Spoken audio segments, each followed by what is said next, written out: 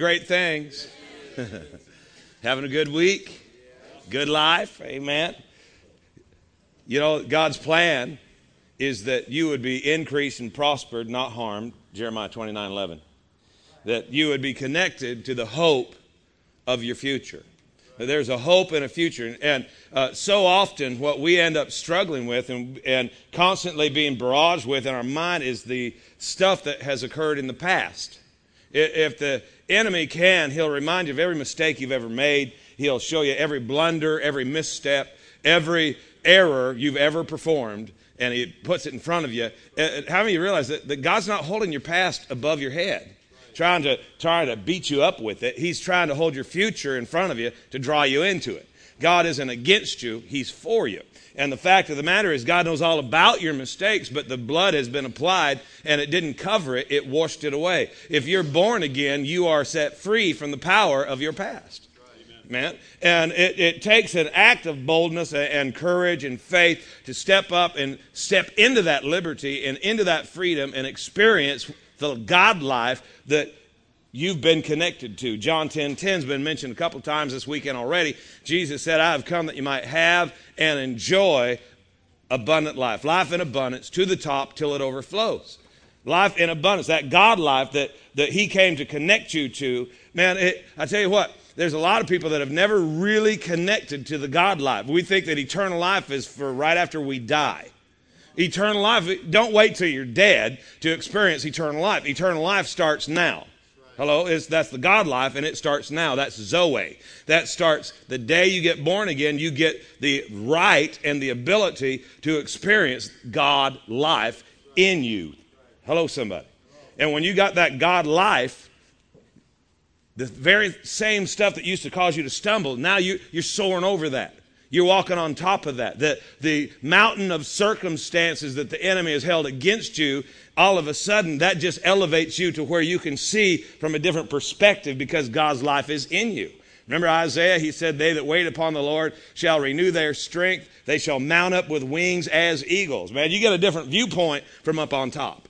Right? I said you get a different viewpoint when you're on top of the stuff, when you're under the weight of it, and it feels like it's crushing you and it's all you can think about. Well, God's trying to pull his people out from underneath all that pressure and put you back up on top where you need to be. Amen?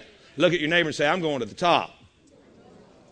Amen. Isaiah chapter 6, we'll put this on the screen for you. Isaiah chapter 6, it says, in the year that King Uzziah died, I saw the Lord sitting upon a throne, high and lifted up, and the skirts of his train filled the temple. And remember, Uzziah died, and Isaiah's having this vision, and he says, above him stood the seraphim. Each had 6 wings. With 2, each covered his own face, and with 2, each covered his feet, and with 2, each he did fly. And just remember, we've talked about this in the past, but there's twice as much adoration as there is active service. And I think it's interesting that a lot of times that when we get into the presence of God, we'd rather have a job to do than to just stop and move into a spirit of worship and to adore him. We get a little bit nervous in the presence of God. A lot of people hide. Remember Adam and Eve, here comes God walking in the garden, and they tried to conceal themselves rather than to confess their fault. And sometimes we've got to be ready to just open ourselves up and allow God to do something on the inside of us that can change us for eternity. Instead of hiding, we need to get as open as we can in the presence of God. Somebody say amen. And one cried to another and said, holy, holy, holy is the Lord of hosts. The whole earth is full of his glory. How do you know he's a holy God? Amen. Everything about him is holy. And that word holy, that means other than, right? Totally separate, other than. His love is a holy love. His wisdom is a holy wisdom. His presence is he's a holy God, right? And these angels in heaven this morning, all they're singing is holy, holy, holy. Here we are. We have the right to join them. But Isaiah, he made this statement. He said he couldn't even open his mouth. Look at the next verse. The foundations of the threshold shook at the voice of him who cried. The house was filled with smoke. And Isaiah made this statement. He said, woe is me, for I am undone, because I am a man of unclean lips. I dwell in the midst of a people of unclean lips. My eyes have seen the King, the Lord of hosts. I am a man of unclean lips. He said, I can't even say holy in his presence. He recognized in his presence that his imperfection. So you and I are compatible with God, but we ain't comparable. God is on the throne. He's totally holy. He's other than we are. And in his presence, here's a guy, Isaiah. Isaiah was golden, man. This dude was righteous living. He was right in the sight of God, but yet in the presence of God, he said, I'm a man of unclean lips. I can't even open my mouth and join the angels singing holy because I see my condition. He was undone. Look at that. He said, woe is me, for I am undone. Spurgeon made this statement long time ago. He said, before any man can be used of God, he must first be undone by God. And you and I need to come to a realization that what we have got to do is allow ourselves to be undone. We got to be taken down off that throne. Remember in the year King Uzziah died, we saw God lifted up. Prior to that, all we saw was King Uzziah. You go back and you read and you find out that King Uzziah, he was a pretty blessed individual, but when he became strong, his strength became his destruction. He began to operate in his strength, and he no longer needed God. And when we really look at our lives and at our situation, many times we've done that same thing. We put ourselves on the throne. We live life every day without God's involvement. Here we are, we have the opportunity to be connected with and involved with the creator of the universe, but we're going to go about our day without his involvement as if we don't need it. Hello, somebody? There are some things in the next few weeks that we're going to be talking about that we need, as a people of God, that we need to repent from. And I realize that, a word, that word in church, repent, we probably shouldn't use that word too much, It's like one of the dirty words because we're supposed to be, just everything's cool. And no matter how you live, as long as you pray a sinner's prayer, everything's cool. I got news for you. There's some stuff we need to repent from that will enable us, empower us to see a greater manifestation of God's presence. And in return, the greater his presence, the more freedom there is for his glory to show itself. Right? See, you understand the difference between the presence and the glory. The presence is when he comes in. The glory is the full weight manifestation of the true divine nature of any given thing. So the glory of God, when that shows up, now you got in your hand proof that God's been there. See, you got to hear me here, that God's presence, he's always here. He'll never leave you, never forsake you. But his glory is proof that he's been there. And what our city needs, what your family needs, what your coworkers need, they need somebody who got a little bit more than a t-shirt and a bumper sticker. Right? They need somebody who can demonstrate some proof God is real in my world. Come on, guys. Man, we're hungry. We're a society that's looking for some reality. We're in the middle of chaos, and there's all kinds of stuff going on. But it's pretty sad that the only time we really ask God for his involvement in our life is when the yogurt's so thick we can hardly move. When we're in dire straits, now we're calling on God. And we use scriptures like, in the Psalms where David said, in my distress, I called upon the Lord. Yeah, but there's 149 other Psalms where he wasn't in deep yogurt and he was still talking to God. You don't have to be in so much trouble that God's the only hope left. Y'all looking at me like we're making a tape for somebody who isn't here. No, I'm talking to you.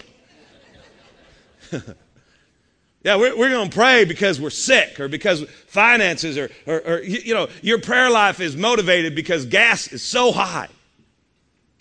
Well, wait a minute. What about God's ability to direct your steps on a good day? To take you from good to gooder? To just make life better? Come on, guys. You don't have to be in trouble before you cry out to God. But we got to remember that just like Adam and Eve, when the presence of God came in and they withdrew because there was something in their life that was causing them to think that they were in trouble. And I got to tell you that it is human nature rather than to confront my issue. I'd rather hide it.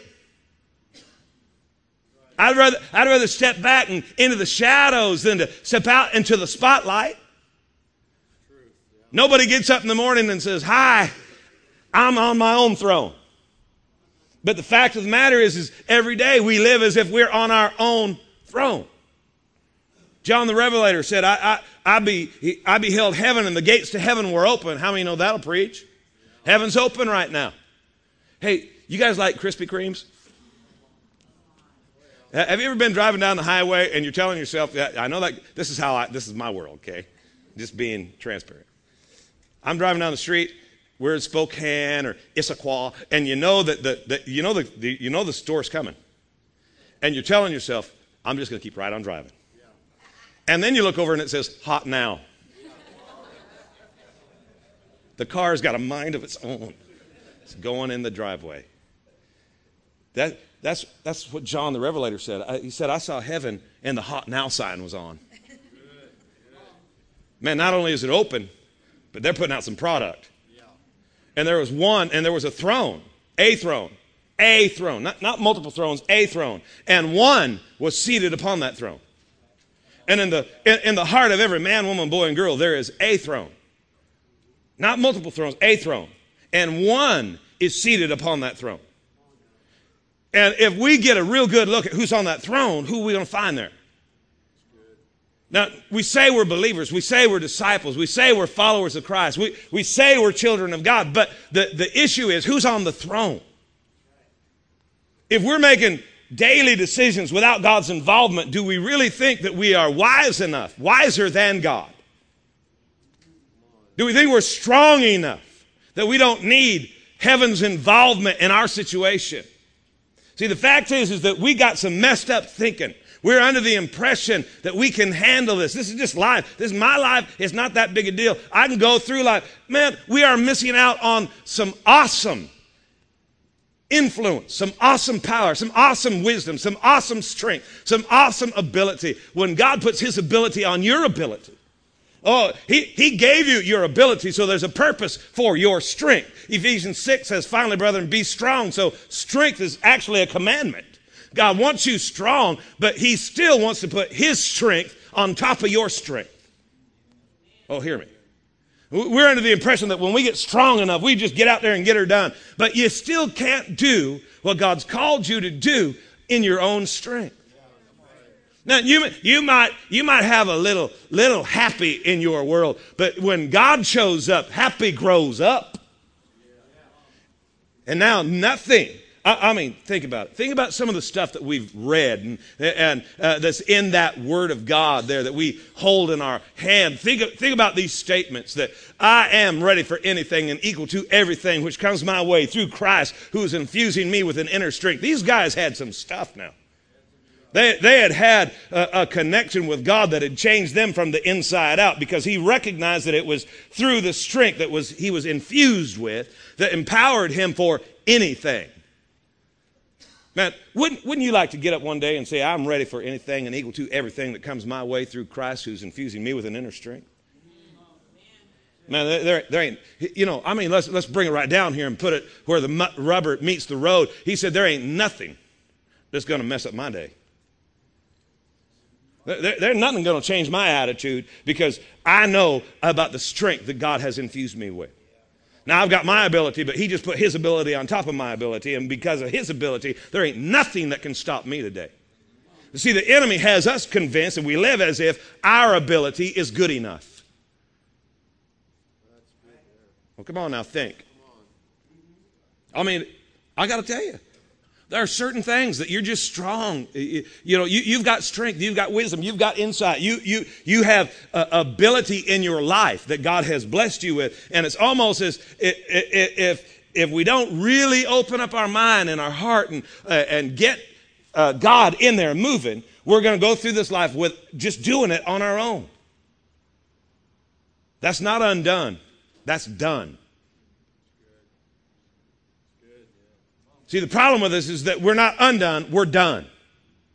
Because on our own, there's no more to expect. We're not looking for the miraculous because we've tried that. And see, the problem is we tried the miraculous.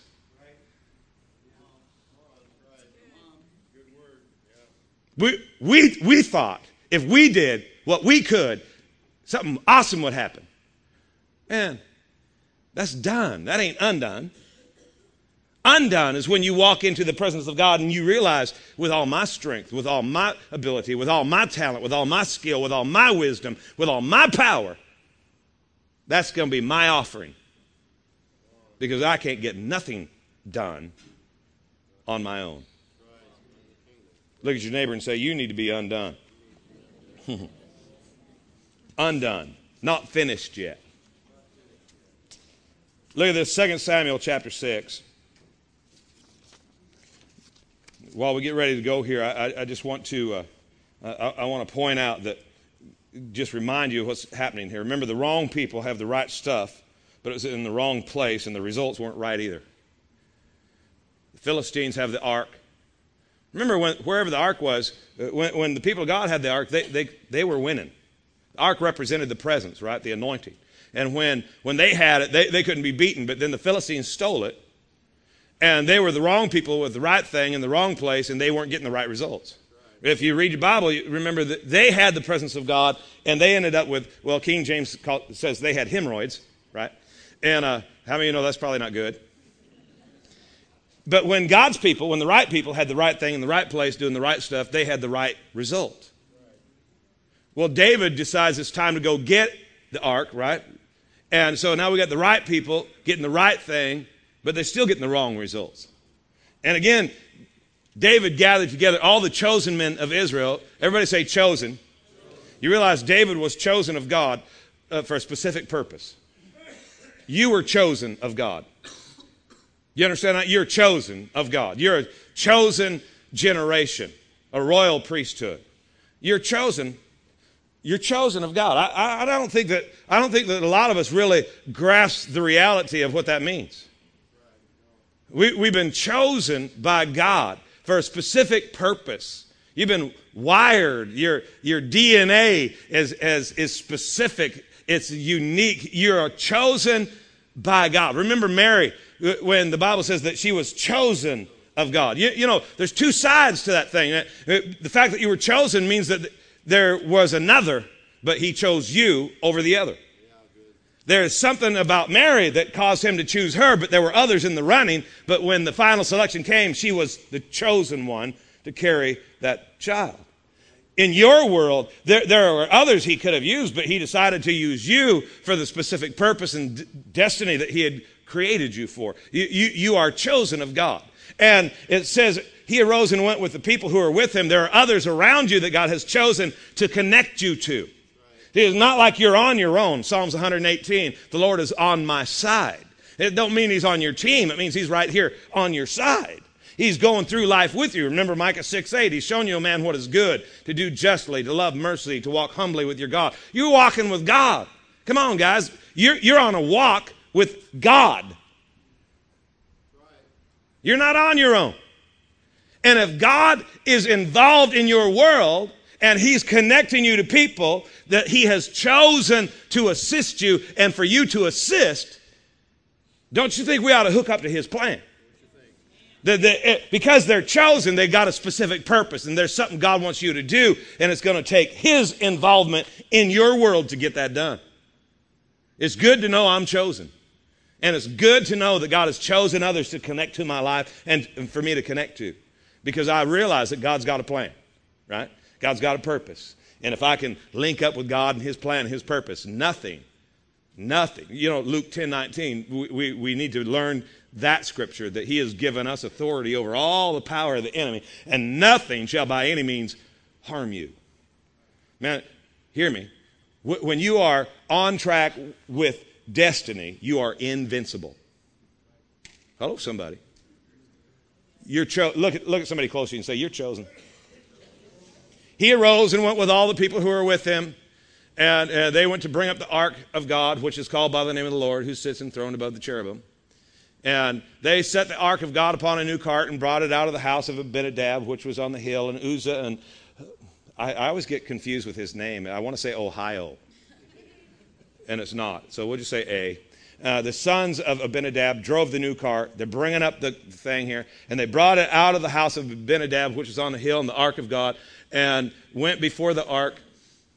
And David and all the house of Israel played before the Lord with their guitars and their portable drum sets, and they had tambourines and cymbals, and they're coming out of there, they're excited. And when they came to Nachon's threshing floor, Uzzah put forth his hand to the ark and took hold of it, for the oxen stumbled and shook it.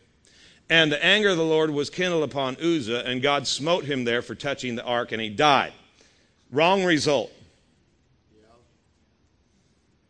Wrong result. Guys, you get this. See, now, we might have a tendency to be a little bit intimidated by the presence of God because one nation got hemorrhoids and the next dude that touched it fell over dead.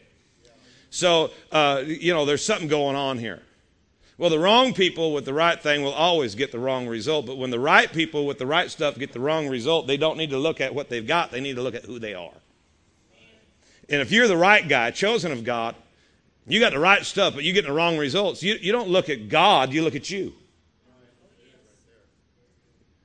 What's the deal? Uzzah, his name means strength. And he reaches up in his own strength to stabilize the anointing and the presence of God. And obviously, you got to realize that God knows Uzzah a little bit better than this one incident. Here's a guy who has a position, who has a role in life, who has authority. He has an ego that's a little bit bigger than his recognition of his need of God. He's operating in his own strength, and it kills him. We got several instances where the presence of God shows up and people, one way or the other, become undone. I don't want to be like Uzzah. I don't want to be dead. Hello? I don't want to be like King Uzziah. I don't want to have to die before anybody can see God show up. You know the story here. They take the ark out, and David's pretty upset. He runs it out to Obed-Edom's house, and then they start hearing about the blessing of Obed-Edom's house. And they go back to get it. And drop down about verse 16, I think. Let's jump there. The ark of the Lord came into the city of David, and they're bringing it in, and they're dancing before God. And Michal, Saul's daughter, David's wife, looked out the window and saw the king leaping and dancing before the Lord, and she despised him in her heart. Verse 17. And they go back to 17. I'm just messing you up. They brought the ark of the Lord in and set it in its place inside the tent which they had pitched for it. And David offered burnt offerings and peace offerings before the Lord.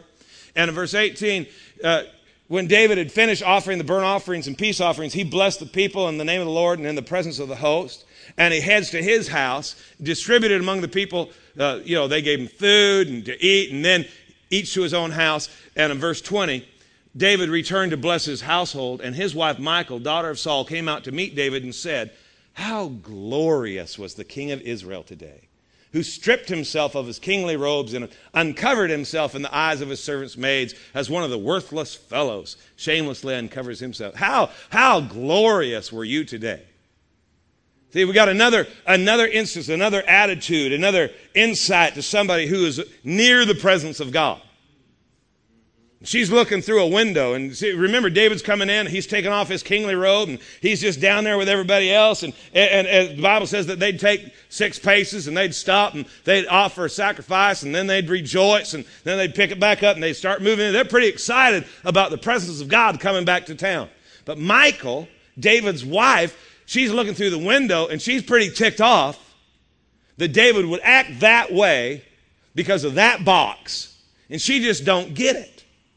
She just don't get it. And you know what? She reminds me of a lot of the church who, when the presence of God shows up and other people are rejoicing and connecting and celebrating, they're sitting there with this weird look on their face and they just don't get it. Man, how glorious do you all look when you take off your robe and become just like a common fellow out there. You look crazy. Well, see, the problem here, this is the picture that I want us to see, is that, and you got to understand something, God's bringing his presence back into your world. Oh, hear me. In order for God to do what he wants to do, he's got to connect you to his presence. It's got to happen. Because you can't do what God's called and created you to do on your own. Okay, are you with me? You can't get it done in your own strength. You're not going to succeed in life, not fully. You're not. You know what? There's people out there that don't serve God and they live in big houses. Yeah, so what? There are people who don't have God in their life, and they look pretty happy to me for now. Proverbs 14:12 says there is a way that seems right unto a man, but at the end it ain't looking so hot. God needs to connect you to his presence to empower you for his purpose.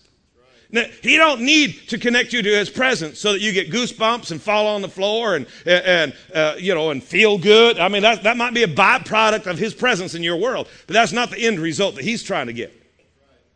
He's trying to empower you so that when you get to where you're going, you got what you need to do what he created you to do. You might lay carpet for a living, but trust me, the purpose of God in your world goes way beyond laying carpet. That as God is connecting you to others, oh man, you're changing some stuff in their world. You know, sometimes we think about our life as just our life, right? You know, just for a minute, picture in your mind a string that just comes right through the wall and goes right across the room, keeps on going, and it just goes forever, and that string is eternity. Okay, that just goes forever. Your life is like a little bump in that string, right? You just a dot on the string, because in eternity, your life and your lifetime is just a dot. But what we have a tendency to do is focus upon that dot, and what we need to start doing is look at the string. I got to live my life in accordance to the string, not just to the dot. Because what God's going to do in my life ain't going to be just about that dot, but it's going to be about eternity. Hello? That as we're here today and we're sowing seed into your world, and that seed, maybe ain't going to do much in your world, but someday it's going to do something through you that does something in somebody else's. Hello? Your life is making a difference way beyond what you think it is. Way after your football career ended in 6th grade, you went on through life. Some of us, we act as if those are the most important things in the world, and they mean nothing. Isn't it crazy that the enemy, if he can, he'll get you so focused upon that which doesn't matter, that the things that really do, you miss your ability to be effective in. God's doing something in your world. He's got to connect his presence to your life. Has to do it. You're gonna have one of just a few reactions and responses to his presence. One is going to kill you. 2, they're going to have to kill you to see God. Or 3, you're going to be like Michael. 4, you're going to be like David, who's connected to it, who's dancing, who strips himself of his authority, his robe. He just gets out there just like everybody else, realizes I'm just a man, but I got the presence of God in my life. Or you can be like Michael, who's living life on the wrong side of the window. And see, what happens is a lot of us, we're on the wrong side of the window. Here God comes and he's trying to move in our life. And we're looking out there and we see the people who are engaging with the presence of God, and our mind goes to every mistake that we know that they've ever made. And we begin to put them in a position somewhere in our mind. We begin to literally to judge them and say, well, I know a lot of stuff about that guy. You don't know how many times I've had people say different things to me and they just think they're filled with wisdom, and really it's just stupidity on the rampage as they voice out what was wrong with that person. I know that guy. That guy's a flake. That guy's doing everything he can to get connected to the presence of God. Where are you at? Where are you at? Come on. Is it all right if I'm pastoral every now and then? We can't afford to live life on the wrong side of the window. Looking through the window, despising everybody that's connected to the presence of God. Well, because we know some things that everybody else doesn't know. No, you don't. We think wrong. We think wrong. When we think wrong, we see wrong. When we see wrong, we live wrong. What we need to repent from is the sin of indifference. That the string doesn't really matter to us, that we are focused on the dot. And we're afraid that if we connected to God, somebody would look at us and think that there was something wrong with us. Well, not everybody's like you, judging everybody else. See, the fact of the matter is that the reason that you're afraid to connect to the presence of God is because you've judged those who already have. Boy, this kind of hurts a little bit, don't it? Okay, we're making a tape for people who aren't here. Let me share some things that happen when you're on the wrong side of the window. When you're on the wrong side of the window, number one, you can't hear the music. You don't get it. You look out there and you see people responding in whatever way they respond, and something inside of you just is like, it's blank. It's just, what's that? Man, I'm sure glad I'm not like that.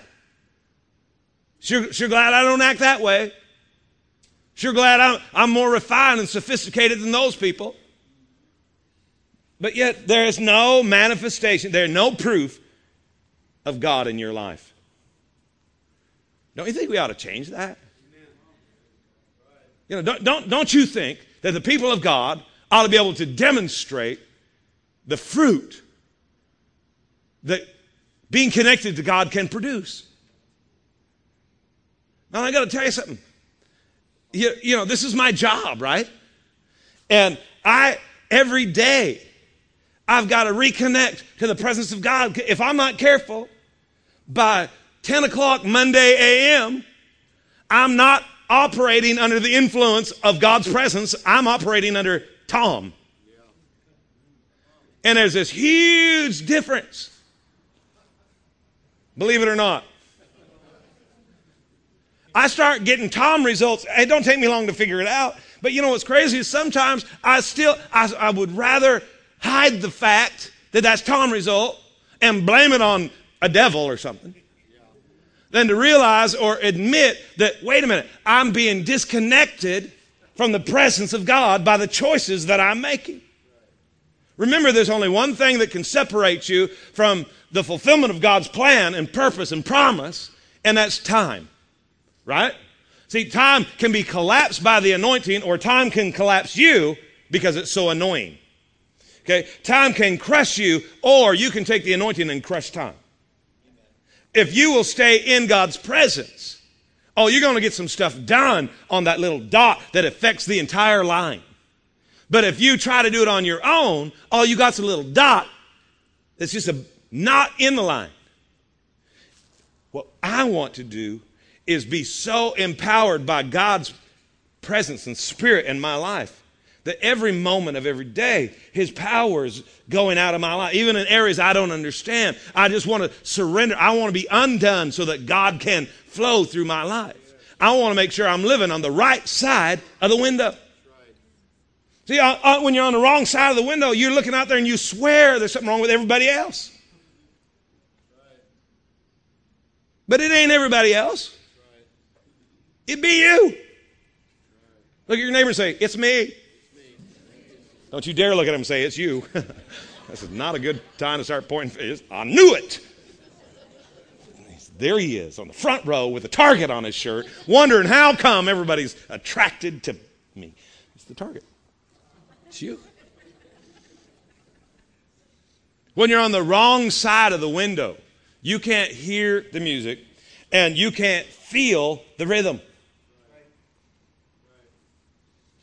Man, there's some stuff happening in the presence of God. There are incredibly wonderful, marvelous things happening all over the world today. And a lot of us act as if God has withdrawn Himself completely. No, He didn't withdraw Himself. We withdrew ourselves. God's on the move, guys. I said He's on the move. But He can only move where people will allow Him to. He's only involved in areas where people have made the way ready. Remember, I think it's Bible. I think it says, prepare ye the way for the Lord. Well, if you ain't prepared no way, if all you got is a little teeny trail for one footman to make their way into your little cabin, well, then that's all you get. But if you built a highway so that a semi can come in there, now you're going to get a little bit more from God because you've prepared a bigger way. Prepare the way. Make room for God in your life. See, if you're on the wrong side of the window, you can't hear the music, you can't feel the rhythm, and you can't even find the notes. Your life is discord to what God's got going on in the spiritual realm and in the heavens. And you know, when we're talking about the spiritual realm, please don't get all ooky spooky. You start talking about spiritual things and people, you know, they're looking for angels' feathers to be floating through the air. Man, it is to be in agreement with God. Just be in agreement with God, in harmony with God. See, started out by telling you God's got your future in front of you and he's trying to draw you into it, and he's not using your past to beat you up, but your past has some things in it that probably need to be dealt with. There's probably some things back there that hinder you. God's not holding it against you, but the fact of the matter is you still got to get set free. Right. Isaiah 59, let me just read this to you. It says, behold, the Lord's hand is not shortened at all, that it cannot save. It's not like God can't reach you. Of course God can reach into your situation. I know the enemy would like you to think that you're just so far gone that God can't even get to you. I got news for you. God can reach you.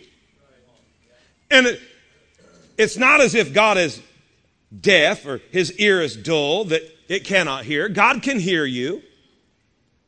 God can reach you and God can hear you. But listen to verse 2. But it's your iniquities. You have made a separation between you and your God. It's the choices that you've made that have taken you out of agreement with God. Remember Amos 3:3? How can two walk together except they be agreed? We're supposed to be on a walk with God, but you can only walk with God if you agree with God. See, we've tried to take the Word of God and wrap it around our life instead of taking our life and wrapping it around the Word of God. We're under the impression that because we think a certain way that God should, you know, just operate that way. God operates his way. And we've got attitudes and opinions that are wrong.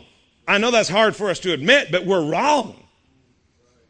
Jeremiah 33:3 says, call unto me and I'll answer thee and show you great and mighty things. Amplified Bible says hidden things, secret things, fenced in things. God has things that he would love to share with you. But why don't we call? Because we don't think we need his help. We're under the impression we know everything. We're under the impression that our opinion is correct. If it doesn't happen my way, then I have the right to have an attitude because I'm always right. No, God's always right. And God's telling you to love your enemy and pray for those who despise you and hurt you and to walk in forgiveness. And you're trying to point out, well, the reason that I have he don't care about the reason. You know, your excuse is a reason, skin of a reason stuffed with a lie. It's just an excuse. We're supposed to be right with God, but the problem is that we're wrong with God, but we feel good about it. And now we don't see the supernatural involvement of a God that's alive. We've got the same Spirit that raised Christ from the dead, that indwelling inside of us, we can't prove it. Because we're angry, we're hurt, we're upset, our attitudes are totally out of alignment with the Word of God. But see, here's our sin.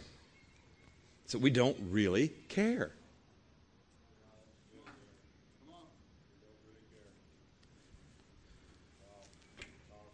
Some of us are going to sit here today, and in 15 minutes or so, we're going to get up and we're going to walk out the door, and we ain't going to change nothing. Well, I encourage you to come back. My dad, he had a job one time. He was a prize fighter, worked in the woods. Stay in shape, he got a job crushing rock. And they handed him a sledgehammer. They didn't have some of the equipment we have today. They handed him a sledgehammer, and he'd get up on top of these rocks. They were the size of a Volkswagen Beetle, and he'd start hitting them. And they taught him how to hit the rock with the sledgehammer so that the debris would fly away from his face rather than right back into his eyes. And they had this instruction: if it doesn't break, hit it again. And he said eventually, after hitting a rock the size of a Volkswagen Beetle, he'd be on top. Eventually, he said, sometimes it was just in a few hits and sometimes it's after a day. But at some point, it was like the splitting of a watermelon. The thing would just fall apart and be in two pieces. Now we can go and start breaking it down again. So today, if you get up and walk out of here, just realize you come back next week, I'm going to hit you again. And someday you're going to split open, and you're going to let the presence of God come get involved in your world. Okay? I'm just going to keep hitting you and hitting you and hitting you. Are you ever going to be nice? Probably not. Shelby's the nice one. Hang with her. Okay? We balance each other out. We need God's presence. We need to start caring that we make a stand. You know, we do not want to be a people who make a stand in a city and we say we have intimate relationship with God and nobody in our world believes us because we ain't got nothing more than a T-shirt and a bumper sticker. God wants to manifest His glory. He wants to put in your hand proof that you're connected to a living God. Well, how are we going to get it? Well, can't God just do whatever He wants? No. He put you in control. You have dominion. You have authority. And it is your choices and your attitudes and your mentalities that have separated you from God. So you're crying out, and He can't even answer you because of the stand that you've taken that's in total disagreement to His word. You hear me? I need you to understand that God is passionate about showing up in your world. But He needs you to move from the wrong side of the window to the right side of the tracks. Oh, in the Spirit, if you close your eyes and just listen today, you'd hear beep, beep, beep, beep. You say, what's that? That's the Holy Ghost U-Haul backing up to load up your stuff to move you to the right side of the window. He come to get you today. Now listen, if you let go of some of those things that you've held on to, you try and prove you're right, and at the end of the day, nobody cares. Trying to prove you were right, that you should have won that argument, you should have got that promotion, you should have been blessed when those people were, or above. If you move from that, if you move from there, His presence is going to come, get on your life like you had never seen before. He wants to empower you, to bless you. Oh, hear me. God wants to bless you. Remember, the blessing is not a car, it's not a truck, it's not a deposit slip. The blessing is the empowerment to win or succeed in any given situation. A few years ago, some people in Shelby and I, in our world, some friends of ours, they came to the house. We were getting ready to leave town. Under the impression we were moving, they came to our house, and for lunch, he pastors a church in Pasco. Fernando Alvarez and his wife Jamie, they came to our home and for lunch, and he said, God spoke to me about you. And I went, well, good. Do whatever He told you to do. He said, no, He gave me a word for you. And I got to be honest, my first thought was, sure He did. I've been in this thing my entire life. I've had thousands of words that people say, God told me to tell you this. And normally, if God wants to tell me something, He tells me. You know, 99.78% of the time, I've studied it out. It's right. 99.87% of the time when somebody comes to me and says, God told me to tell you this, it ain't God. Well, I'm on talking terms with God. Sometimes He'll use somebody else to confirm what He said, but you know, like when you think the music is too loud and you come and tell me, God told me to tell you. No, He didn't. God told me to tell you to wear earplugs. Yeah. So, you know, just to be transparent, when he came to my house and said, God told me to tell you, I'm like, yeah, whatever, hurry up, let's eat. And he said, but no, hear me. God told me that you're going to start a church in Tri-Cities. And I'm to offer you my church to start your church. And if you want, I will rearrange my Sunday morning schedule. If you want to have your church at 9, then we'll just change ours. We'll do ours in the afternoon. Whatever you need. Well, guys, I don't know if you get this, but when a pastor says, God told me that you're going to start a church and I'm supposed to change my church so that you can have your church in my church. Okay, that's God. So Fernando and Jamie hold a pretty special place in our heart.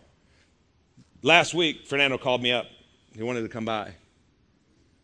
He said, I had a dream. I went, oh, God.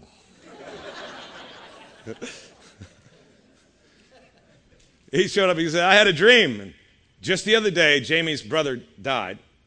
And in his dream, they're going to the funeral. And he said, we pulled up to the place where the funeral was, and the funeral was off to the right, and there was another gathering off to the left. And when I got out of the car, there's something about the gathering to the left that drew me. And he said, so I just said across the car to Jamie, I'll be with you in a minute. And he said, I took off towards the left, and he said, I got up on a little rise where I could see down in there. And he said, and it was obvious that it was a Christian gathering. He said, that's what drew me. The sounds were familiar. And he said, but I got up there, and he said, up on top of the hill, I'm looking down, and he said, and there's this large, he said, just a big, massive people, and they were singing and celebrating. There'd be times where they were clapping their hands and shouting. And he said, and I looked down there, and he said, and Tom, right in the middle of it, there you were. He said, so I headed down the hill to come see what you were doing. And he said, I'm literally moving people. Excuse me, I'm his friend, excuse me. And he said, as I got closer, he said, I realized that people were wet. Some of them it was just above their feet. Some of it was up to their knees. He said, most people, it was up over their waist. There was all this water. They were just wet. And he said, and I got down to you, and I said, what are you doing? And you said, we're laying the foundation of our church.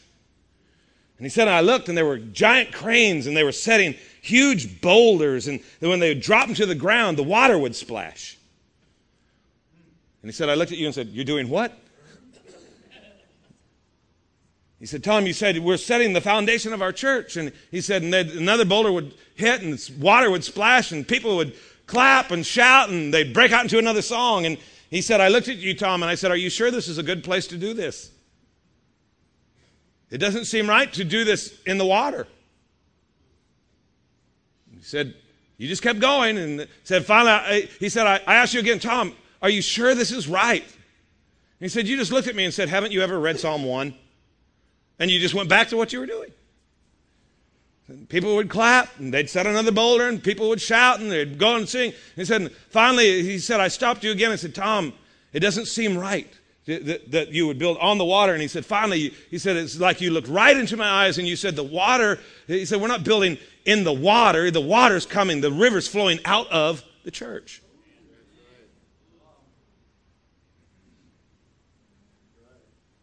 The presence of God, the river of life-giving water flowing out of your life. God needs to connect you. Proof that you live where the water's at. Proof you got a river of life flowing out of you. Proof to a society that's dying of thirst that we have the real answer. We don't just have some religious ceremonial routine we go through. No, we got the presence of God in our life. We've connected. We're not willing to be wrong with God and feel good about it. We want to be right with God even if it hurts. Are you hearing me? Sometimes it's uncomfortable to say, okay, I will be undone. Sometimes it doesn't feel good to say, I'm going to let that issue go. I'm going to let forgiveness roll over there. I'm going to live like God wants me to, not like I want to. It's uncomfortable. It hurts. The first thing we got to get over is that indifference. You know, the Bible says that Jesus wept over a city. We have family and friends who are on their way to hell, and we really don't care. We have a community that surrounds us that's suffering. We don't care.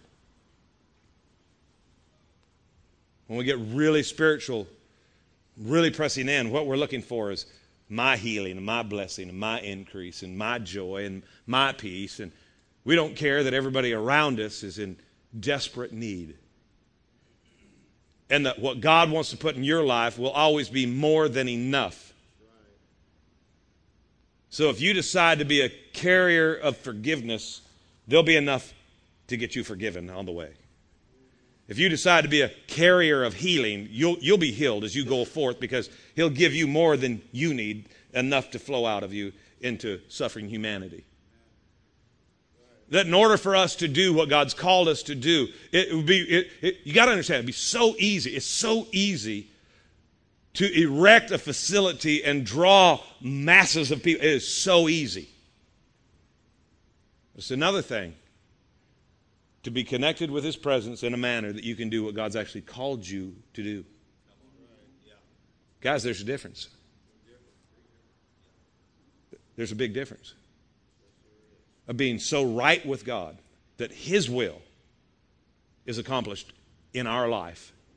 And in this community, God can do through us the very thing that He has chosen us to do.